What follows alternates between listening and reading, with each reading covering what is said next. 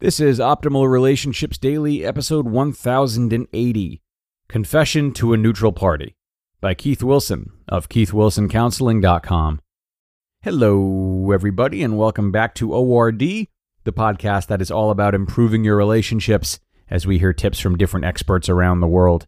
I am your host and narrator, Greg Audino. I'm the guy who reads you the content, the guy who personally answers your relationship questions on Saturdays, and the guy who is wishing you a happy Rosh Hashanah today if you do celebrate. And with that, I'm going to jump right into today's article from Keith Wilson and start optimizing your life. Confession to a Neutral Party, by Keith Wilson of KeithWilsonCounseling.com. Once you have written your statement of responsibility for wronging someone, it's time to put the show on the road. The essence of taking responsibility is to declare it to someone. It makes no sense to take responsibility in such a way that nobody hears it.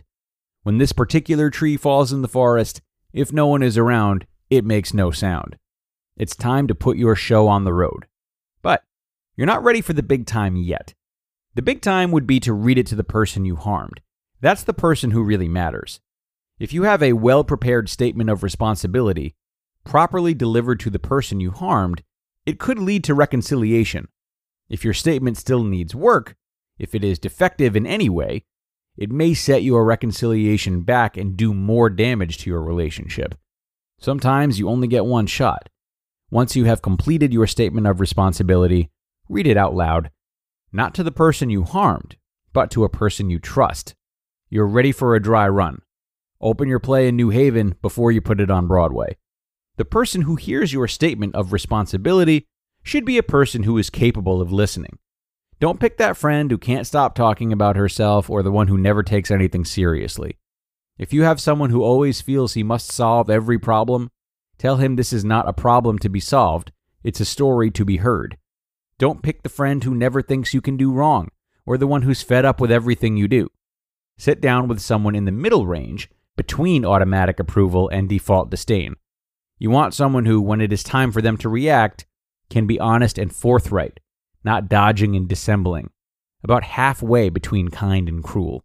If you have a friend or relative who is like this, you can confess to her, but she should not be someone who's involved. You don't want to compound your error by putting this person in an awkward position with the one you've harmed. Don't tell your wife's sister that you've been sleeping around. She may need to tell your wife. Your confessor should not be a party to the crime, like the woman you're having an affair with, or anyone who has an interest in the proceedings. It does you no good to confess your alcoholism to your favorite bartender. It should be a neutral third party, someone who can be objective. If you use clergy to hear your confession, you get the added bonus of getting someone who can put a good word in with your higher power, if you believe clergy can do that. They accept donations, but they will not send you a bill. If you don't have anyone in your circle like this, you might have to hire one. That's where counselors come along. Any counselor with minimal training in listening can serve as your confessor. You don't need a specialist or a highly paid Park Avenue shrink. Just be sure they know you're hiring them to be objective and wise, not to co-sign your lies. The purpose of verbalizing your statement of responsibility is manifold. You need to hear how it sounds. You'll feel better once you get it off your chest. You're very likely to find that people won't think you're as loathsome as you think you are. Talking about what you did dispels shame. It gets your guilt in gear. It's a dress rehearsal for saying it to the person who matters most, the person you harmed. The person you confess to may need a little direction. You might tell her that you don't need her to make you feel better. Only you can make you feel better. You and the process of atonement. If your confessor doesn't back away slowly without turning around with a horrified look on his face after you tell him what you did, then he's doing well. She also needs to know that you're going to see whatever look she has on her face.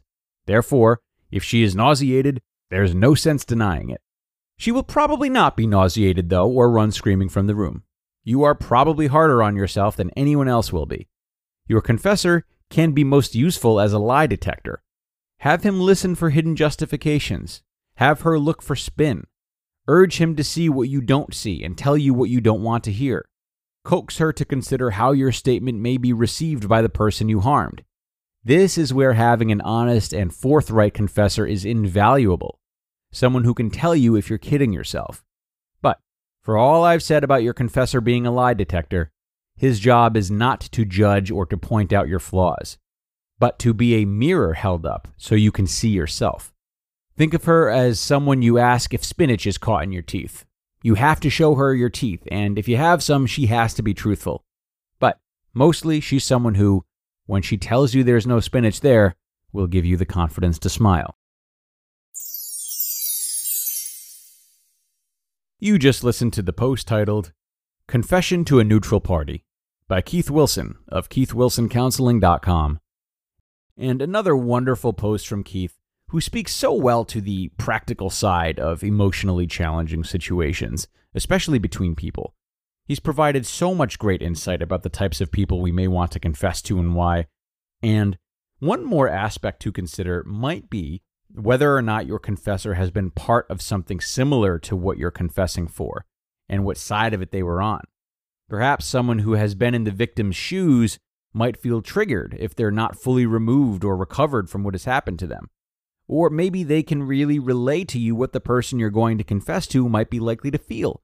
On the other hand, perhaps someone who has been in your shoes is bitter from not having their confession met the way they wanted to. Or maybe they can help you take extra accountability because they know the truth of how difficult the journey to recovery may be. Certainly, there are a lot of variables here for you to sift through, but having a confessor who has been there before could add some distinct value. That is going to do it for today, though, everybody.